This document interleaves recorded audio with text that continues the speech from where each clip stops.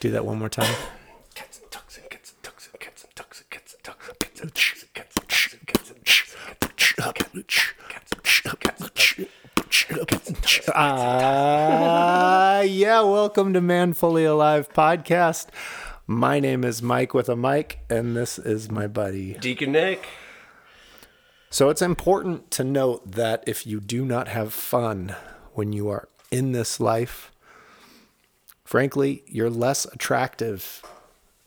And it's not important to be attractive, but if you're going to evangelize and live your faith, Christ calls you to have joy and have it in its fullness. And if you do not celebrate that, man, you're missing out on a lot of fun. So true. Yeah. Okay. Well, it is April the 15th, and it is the third week of Easter. Holy cannoli. Third week, people are getting tired. You know, people are been like, Easter a long listen, time, man. He has totally been risen for 2 weeks now. For a long time. I mean, he is just Yeah. so risen. Yeah. The bread is leavened now. I think we forgot. I almost forgot. Wow, he's risen still. Yeah, he is alive. Hallelujah. And he is the reason for hope. Amen. And so we are going to kick this thing off in a prayer. Excellent. Excellent. Let's start in the name of the Father and the Son and the Holy Spirit. Amen. Amen. Lord Jesus, thank you for this week, for this podcast, for the ability for us to listen in order to raise our hearts and minds to you, to remind ourselves that you are risen, to remind ourselves that Easter goes on, the celebration continues. And help us, Lord, to have a real sense of joy and celebration in our hearts, in our minds, in our conversations, in our attitudes. For it is you that we glorify by remembering the way in which you've blessed us and the great season of celebration that you've allowed us to experience now. And so we ask you to help us to fully enter into it. We ask all this through Christ our Lord. Amen. Indeed. Loving it. Just to kind of recap what we covered last week and some of the challenges that we had left on the table from last week was about doubt.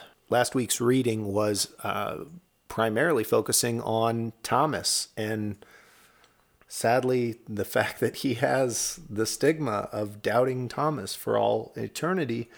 But what he's probably receiving accolades in heaven for being so uniquely human and still pursuing the Lord in a uniquely human way, you know? Yeah, I mean, a real model for us, in fact, because of that. I mean, I don't know about you.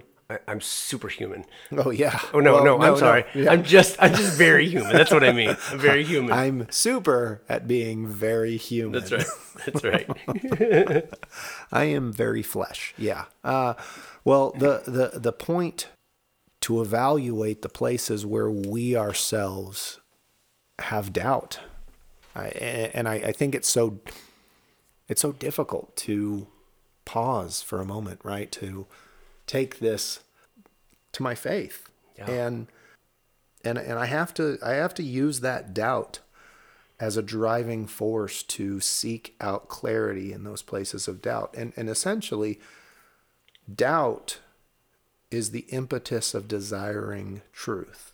When I have doubt, I have to lean into this human urge for truth. I have to lean into this vacancy in my knowledge base and my vacancy in my understanding base to pursue truth.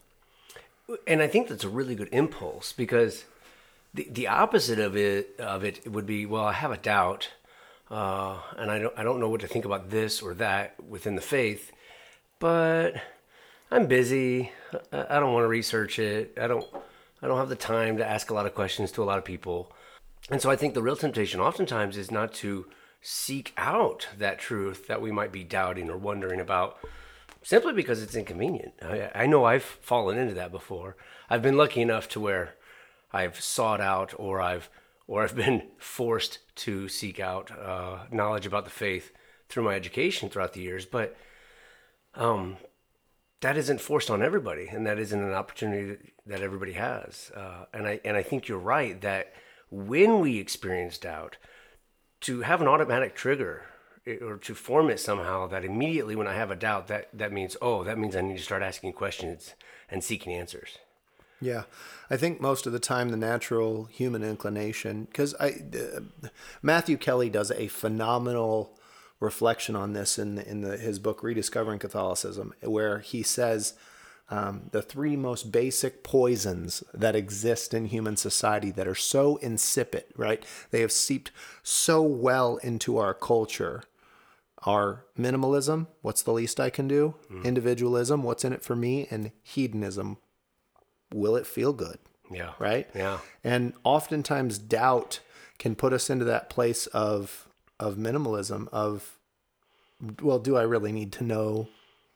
Do I really need to know this? Does it really matter? Does it really matter if Yeah. I have this doubt? Maybe that doubt just means that it's not important. Well, and perhaps seeking the answer won't be very fun either. So you get the hedonism in there as well. Oh yeah, yeah. Sometimes it takes work to overcome that doubt. Right. Some of the places where even this past week was doubting the value of the masculine role within my family. Right. I was truly. I've been reading this. It's a book called Into the Breach, and it's not even a book. It's a booklet that was written by Most Reverend Olmsted. Okay. Out of Phoenix. I think Phoenix, yeah. And it says that there is a war going on right now on the role of father and the masculine role within the family, right? Yeah. Because out of pride, out of and frankly out of laziness, out of men not taking the role of the spiritual forefront and the spiritual head of the family. This has had countless effects of men not answering calls in their life out of laziness, Sure, and out of fear of failure, right? And think about it. Let's even drill down to that. Fear of failure is essentially the most human emotion that exists. If I have an overwhelming fear of failure, sometimes it's hard for me to get out of bed in the morning. Sure. Well, it can prevent you from doing or accomplishing just about anything. Exactly. Yeah. And as we know, all things great, all things worth doing in this world require work, require sacrifice, and require the scariest thing of all, risk. Yeah. And that risk it exceeds the barrier of our comfort zone, right? Right. That risk is outside of the bubble that we're most familiar with and most favored towards. And so that doubt, if it's become a comfort zone for a long period of our life, right? If we've dwelled in that doubt of saying, I don't see the value of a dad, I don't see the value of this because maybe I didn't have one. Maybe I didn't have an example of this thing in my life, which I was lucky to have. I had a fantastic father. And, there were definitely places where he could have used some polishing, but I'm reflecting on myself as a dad now. Yeah, careful. I do the same thing. I do not. I'm not batting 1,000, Sure. But the beauty of our Lord is He continues to give us opportunities to bat. Right. Yeah. Well, Mike, I had an experience like that this week as well. My daughter was in the hospital, had appendicitis, needed to get her appendix out, and I forgot. It wasn't even fear or doubt. I forgot that I needed to teach her to pray through the painful experience, to rely on God to get her through the painful experience. It's amazing. And in fact, that's the point I was going to bring up. When it comes to this whole issue of doubt, there's very little about the faith that I don't believe. I believe in the Eucharist, the sacraments, the priesthood, the Trinity, all these things, right? But it's keeping it on the forefront of my mind. It's staying diligent in the faith. It's reminding myself that I do believe these things and living them out in a conscious way. And that example of teaching my daughter, that was such a teaching moment that I let pass by. And I think that's what a lot of people who live the faith day in and day out might experience, is just that, I could do this or I could do that. Yes, I believe in the faith, but wow, are we discerning these possibilities each day or opportunities to be able to spread the faith, live the faith in this particular way, etc.? And how do we learn from those places where maybe not necessarily pick up our cross as quickly as we should have, right? Yeah. Where there's an opportunity here for me to be a guide for my child, right? Yeah. And it is, there are so many times where maybe you pick it up well, and other times where you pick it up and you fall flat on your face. Yeah. And I'm thinking about, this was a time where I picked it up well. It wasn't my daughter, it was my niece. And she was saying, you know, I have some friends that are not as financially as well off as me, right? I have friends who don't have some of the nice things that I have. You know, they had just finished a house that they were building, and it was interesting because she said, you know, sometimes I'm embarrassed to bring people to my home because I have more than they have. And That's pretty. How old is she? That's pretty profound. She's 12. She's 12, you know. Wow. 11, 12, somewhere in there. Yeah. And and I said, you should never feel embarrassed by the gifts that God has given you. Yeah. And I had a good moment there. But then I also followed up with, and this is where the part where maybe I communicated this well, maybe I didn't. But I said, you know, do you know that your mom and dad have different, you know that everybody shows love in a different way, right? She goes, yeah. And I go, well, sometimes when people love, they share it in the form of gifts and form of the life that they can give to you, because maybe they're, you know, feeling bad about maybe not giving in another way that they were capable of. So they want to give well in the places that they're capable of giving well. Sure. And you should look at this house, you know, that's built now as a sign of your parents' love for you. And she goes, well, then they must really love me a lot. Oh. And it was a cool moment, right? Like that Yeah. was, and we were walking downstairs after she had kind of showed me her room, and it was cool. And she goes, thanks for talking to me, Uncle Michael. And that was just kind of a cool moment, right? That is cool. It's a And good lesson, especially so young. Oh yeah. And, oh man, I had another one that was, it was cool. I always try to tell Emily I'm proud of her, right? Mm-hmm. And I said, Emily, I'm proud of you. You were listening really well to Mommy today. And she goes, Daddy, I'm really proud of you. And I go, oh yeah, what for? And she goes, you played with me all day today. Oh. And I was just like, oh, you know, it was like piercingly beautiful, but also kind of like a dagger to the heart. Sure, like, sure. You don't do that every day, Daddy. Yeah. She noticed that there are days that I can't play with her. And she was proud of me, right? She had joy for me because I had spent the whole day, right? Just making it about she and I and the family. Out of the mouth of babes. Oh man. And there's great. so many little lessons there, right? So yeah, there was plenty of places to reflect on Thomas and reflect on his role in that gospel of put your hand in my hand, put your hand in the wound in my side, and do not be unbelieving, but believe. Believe. Let's jump into the gospel for this week. Do you want to go ahead and read that off? Sure, yeah. Comes to us from Luke. No, but in all seriousness, a reading from the Gospel of Luke. The two disciples recounted what had taken place on the way, and how Jesus was made known to them in the breaking of the bread. While they were still speaking about this, he stood in their midst and said to them, "Peace be with you." But they were startled and terrified, and thought that they were seeing a ghost.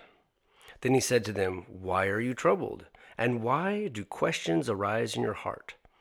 Look at my hands and my feet, that it is I myself.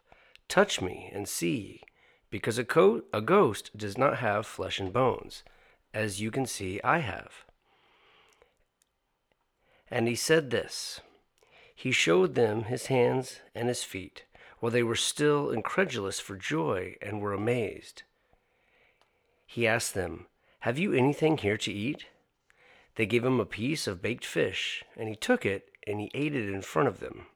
He said to them, "These are my words that I spoke to you while I was still with you, that everything written about me in the law of Moses and in the prophets and Psalms must be fulfilled." Then he opened their minds to understand the Scriptures. And he said to them, Thus it is written, that the Christ would suffer and rise from the dead on the third day, and that repentance for the forgiveness of sins would be preached in his name to all the nations, beginning from Jerusalem. You are witnesses of these things. The Gospel of the Lord. Praise to you, Lord Jesus Christ. What a beautiful reading that is. It's refreshing to just to kind of dwell in Christ's presence and to hear about other people that are getting to kind of dwell in Christ's presence. Yeah, that's precisely what they're doing. But can you imagine? I think every person I know has lost a friend, right? Yeah. Lost someone in their life that was dear to them. Yeah. Right? I think most people over the whole of their life will at some point become familiar with death. And when that happens, I mean, imagine this, right? If there was someone that had a profound impact on you that had died, but now you're just walking home, you know? Oh my gosh, what is that? This is on the road back from Emmaus, right? Yeah, well, so they came back from Emmaus to Jerusalem, and they're there with the apostles, and relating to them what had happened, right? They witnessed Jesus in the breaking of the bread. Okay. And I love how it says, and while they were still speaking about this, so these two guys that were on the road to Emmaus are there with the apostles when this happens, and lo and behold, like you say, talking about our experience with Jesus in the breaking of the bread, and boom, there he is. Mic drop all of a sudden. Yeah. Not me. Yeah, we didn't drop you, right? Yeah. The mic. Yeah. So Jesus is there in their midst, and he has to address that with them, right? He's like, no, I'm not a ghost, y'all. I'm flesh and blood. Look at me, feel me. Can't you see my flesh, my bones? Clearly, I am. And I think this is important. At that time, ghost stories wasn't something that was invented in the last 50 years. Okay, Alfred Hitchcock Right. did not invent ghost stories through scary movies, right? Yeah. Ghost stories existed since stories existed. But always, of yeah. things that we didn't understand that we saw occur, right? Yeah, anything unexplainable. Sometimes it was blamed on ghosts just because, well, what else could it be? Yeah. This is a dear friend and a teacher to the apostles that is now in their midst, and they're going, Now what? do you want some fish? Yeah, exactly. Well, and in fact, that's something I wanted to bring up. He says, "Look, I'm flesh and blood." Shows him his hands and feet, and says, "Touch me," right? And then he says, "I'm hungry," and they do give him, like you said, some baked fish. I love the line that says, "He took it and ate it in front of them." And here's why. I always like to I like to tell people whenever I'm teaching RCIA, that Jesus is a gentleman. And what do I mean by that? In this instance, what I mean by that is that he cares enough not to just say, hey, look, touch me, you can feel me. But he's going to give them a second piece of evidence that he's not a ghost, that he's real, that he really has risen, by eating something right in front of them. I mean, how human is that? Only living people need to eat something. And he's a gentleman in the sense that he's willing to do what's necessary to appease their doubt, their curiosity, their fear. He's going to do what's necessary for them because he's meeting them where they're at. And that's how Jesus is always a gentleman. He meets us where we're at. I love that. And I think that level of, this is the Almighty God, right? Yeah. It could have been a parting of the sky. It could have Right. been an earthquake. It could have been a volcano that stirred up fear and nervousness and all of these things. He could have came to them in a myriad of forms, and yet he comes to them in one that will allow him to continue the teaching, right? This is a gentleman. Yeah. I have on more than 10 occasions approached people with something of value, right? A message that was valuable, but I didn't meet them where they were, right? Yeah. I have something of importance that I need to share with you.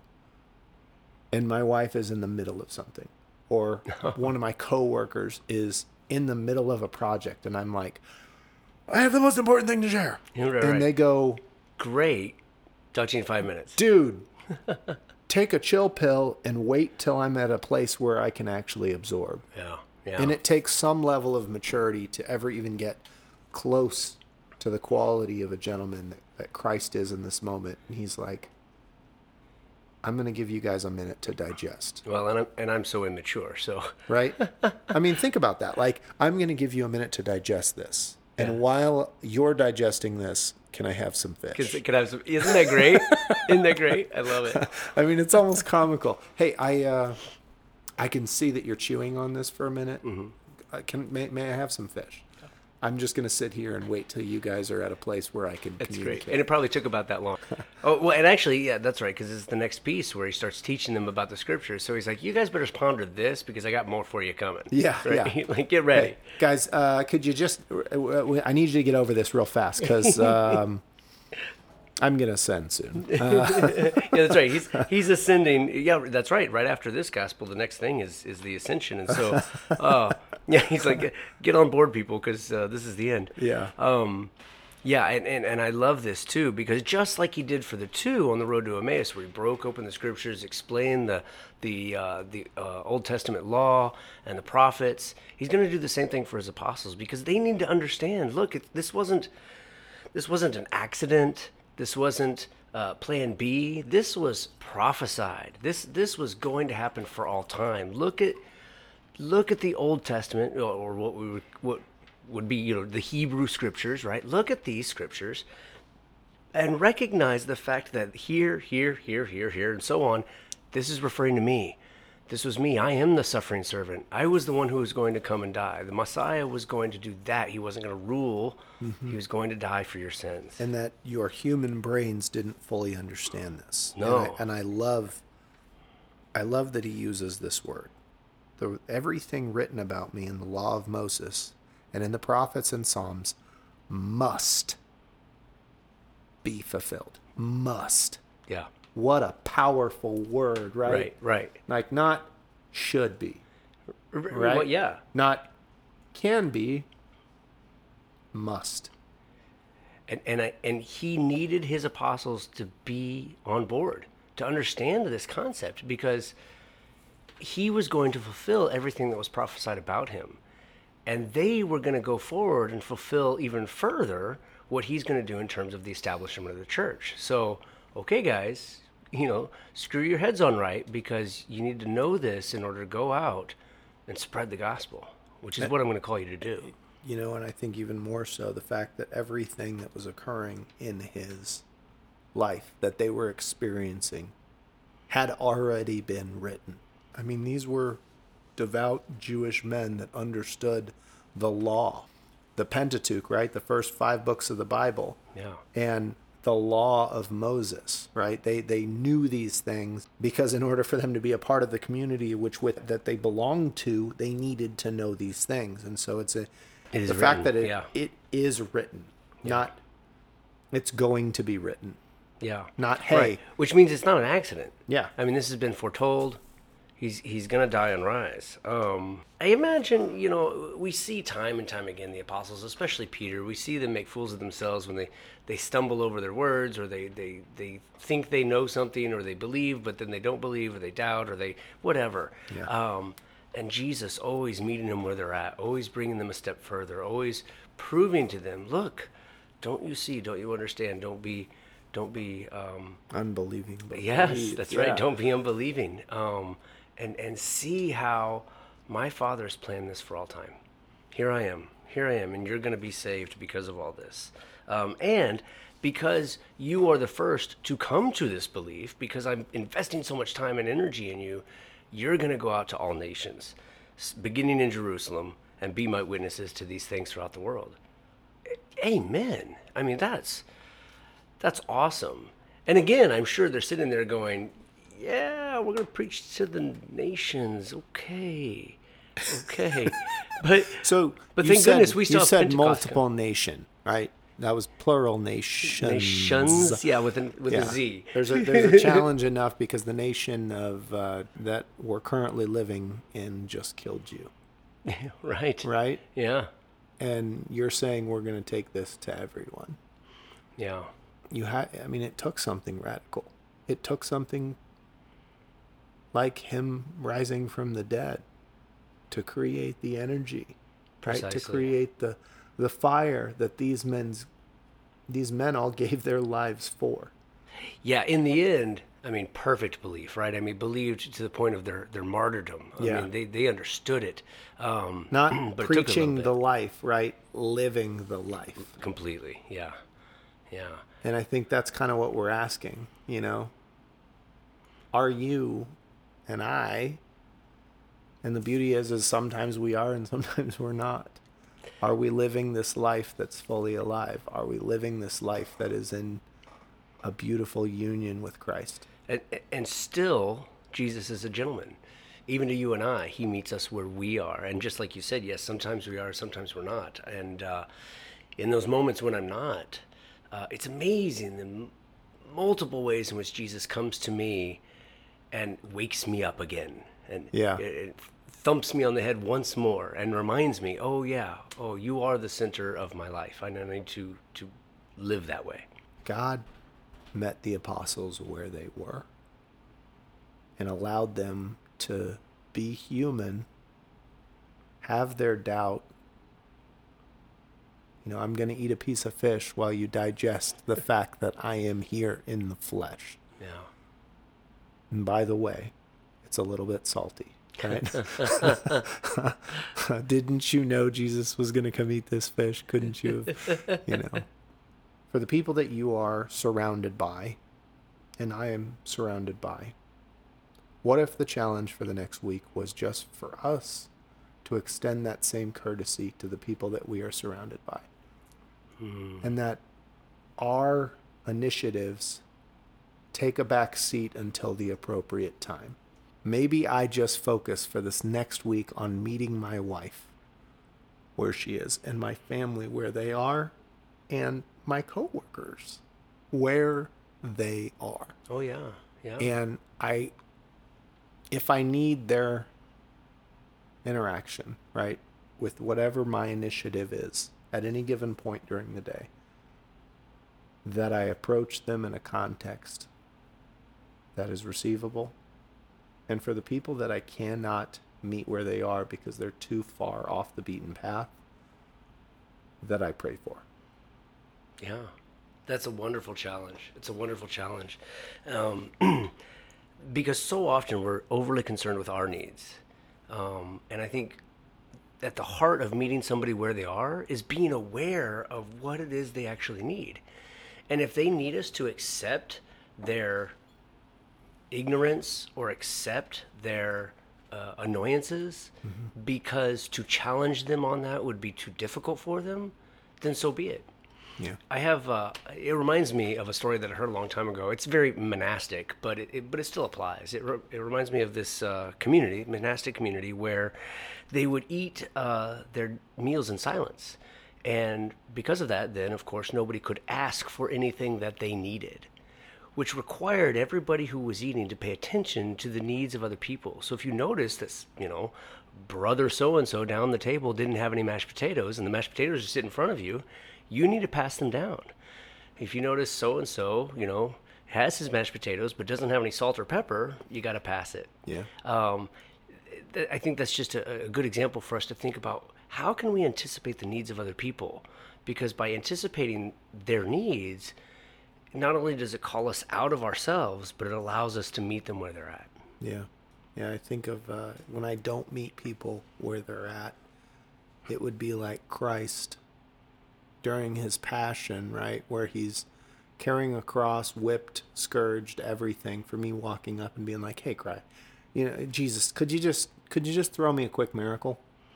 Right. Like, I know you got stuff going on in your life. Everybody does, right? Right. Sorry you're busy dying. Could but... you just, do a little water to wine here? I got this big old jug of water, and we're gonna have a party tonight. And wow. Yeah.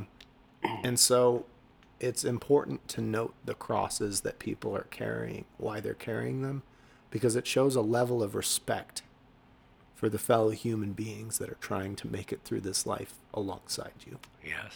Good point. Good point. So, man fully alive, right? The glory of God is man fully alive. St. Irenaeus reminds us.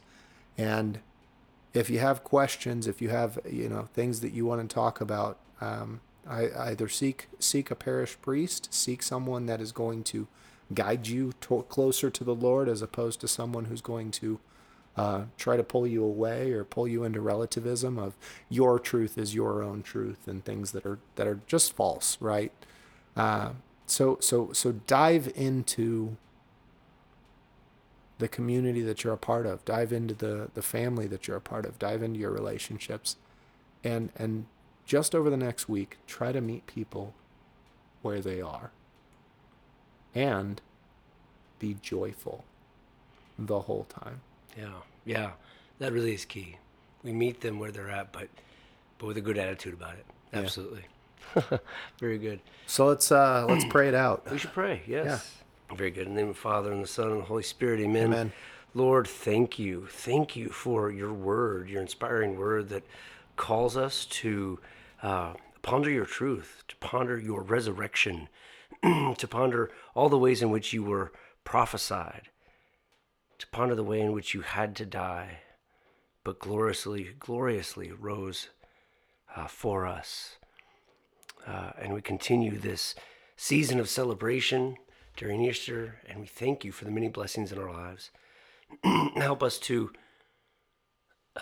attain this challenge, or to attend to this challenge, and to meet everyone that we come across, all those in our life, our family, with real love, with real joy, but to meet them where they're at, to accept them where they are, and to maybe just join them on their journey and take a step or two with them.